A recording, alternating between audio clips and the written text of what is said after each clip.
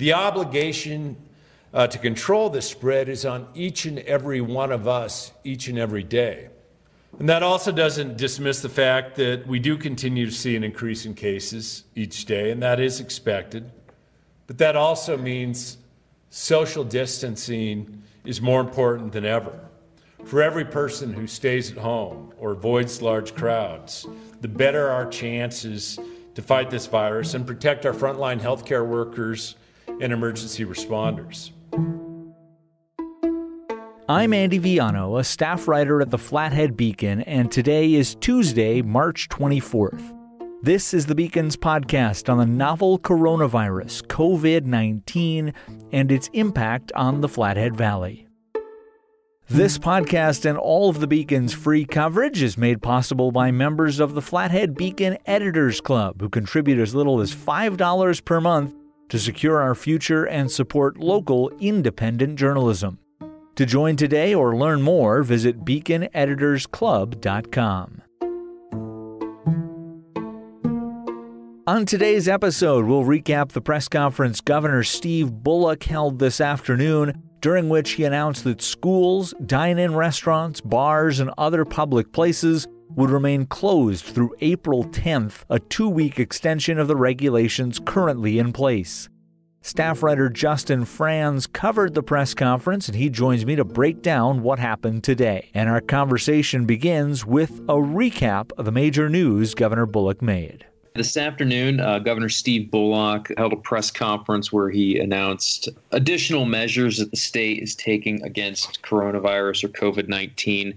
The biggest thing he announced was that he was extending the school and bar and restaurant closure another 2 weeks until April 10th.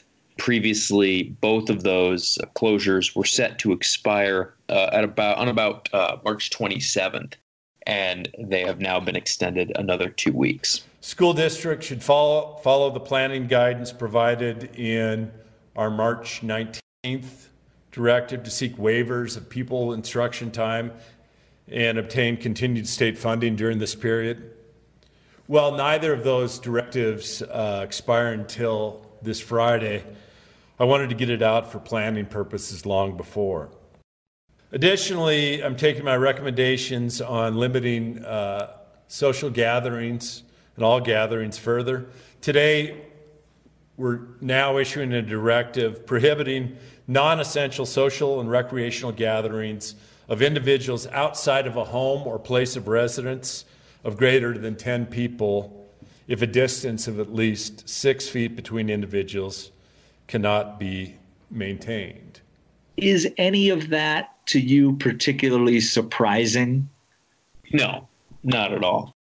You know, the number of cases nationally continues to increase. The number of cases statewide continues to increase, as the governor mentioned during his press conference. The number of cases in Montana jumped up by 25% yesterday, thereabouts. Now, that's granted, it's only 46 total, but still concerning that they're increasing, and they're increasing even here locally. So, yeah, I mean, it doesn't seem like any state or local government anywhere in the country is considering lifting the restrictions anytime soon. In fact, it seems like they are implementing further restrictions. I know that the state of Washington announced some sort of shelter-in-place order yesterday evening. So, yeah, it doesn't surprise me that this was extended. It would have surprised me if he announced them that they were over. I guess the other side of that is, did he discuss why maybe more drastic measures weren't taken? Because like you said, there are shelter-in-place orders in various states. There are several states who have canceled the entire school year already to this point. Did he discuss at all why we're still going in 2-week increments? Yeah, I mean, the thing he kept saying, and I've got the quote here, is that it's a dynamic and quickly evolving situation. It's changing hour by hour and day by day. And I think maybe there's still some optimism that, you know, if people take this seriously, if they take social distancing seriously here in the state of Montana, that maybe 2 to 3 weeks from now, we can start to see a decline in cases. And so I think there's still there's still maybe some optimism that here in the state of Montana, they can get their hands wrapped around this issue. And, also I think it's a population thing. You look at the states that have instituted shelter-in-place orders, they're much, much larger, much more densely populated. So maybe there is a way in which Montana doesn't have to do that. A reporter did ask Governor Bullock specifically if he was going to order a shelter-in-place or request a shelter-in-place order, and he didn't say that he wouldn't. And so, yeah, I mean, I think it's certainly in the cards, but it's probably something they don't want to do. Really have taken necessary and aggressive action to prevent large crowds from gathering, to stress the importance of every Montanan taking this distancing seriously. And those are the measures we've taken so far. I know that Montanans, and I sure hope that Montanans are taking the importance of this, of avoiding large crowds, only going out for walks and to the grocery store or pharmacy. I certainly hope that they're taking it serious. If it's determined that other measures are needed to be taken to limit crowd gatherings, I'll take those into consideration, certainly. And as I've said, it's a rapidly and dynamic and evolving time. But let's all of us as Montanans make sure to do our part. Is there any indication to this point of how good a job Montanans are doing at social distancing? I know it's a hard thing to mandate. Can we tell through the numbers or through any other reporting how effective we've been so far in slowing or stopping the spread of COVID-19? I think it's really hard to tell. Testing hasn't been widespread anywhere in the country. And so I think it's really hard to get an exact picture of if the virus is spreading a lot here in the state. But as far as we know, it does seem like most of the cases, certainly in Flathead County, most of the cases have been the result of people who traveled somewhere else and then brought the virus back with them. So that suggests that there isn't a lot of community spread here in Flathead County, which is certainly a good thing. But yeah, I think it's hard to tell exactly how well it's working. And I think we probably won't know for another few days or few weeks. You mentioned testing. What is the state's capacity to test right now, and how widespread are tests available in Montana?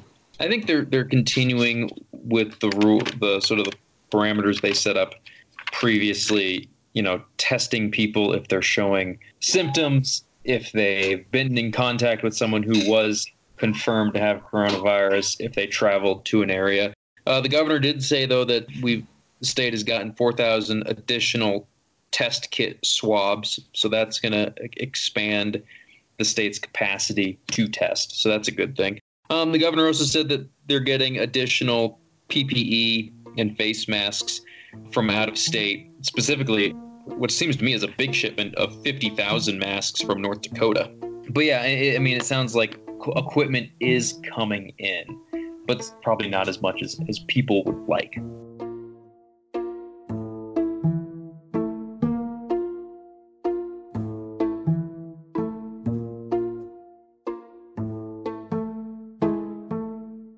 Here's the latest on the novel coronavirus, COVID-19, as of 5:30 p.m. on Tuesday, March 24th. 6 more Montanans tested positive for coronavirus on Tuesday, bringing the state's total to 51. The bulk of cases remain in Gallatin County, where 19 people are confirmed to have contracted COVID-19, and there is evidence of community spread. Nearly 1,700 people statewide have been tested.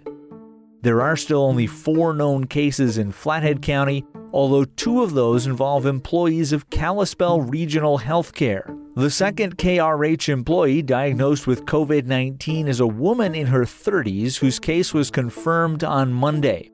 Similar to a KRH physician who was diagnosed last week, this woman worked for 2 days on March 18th and 19th after traveling out of state and went home on Friday, March 20th, when Kalispell Regional implemented a new rule requiring employees who had been traveling to self-quarantine for 14 days. Elsewhere on Tuesday, Flathead County announced it was restricting public access to most of its offices effective Wednesday.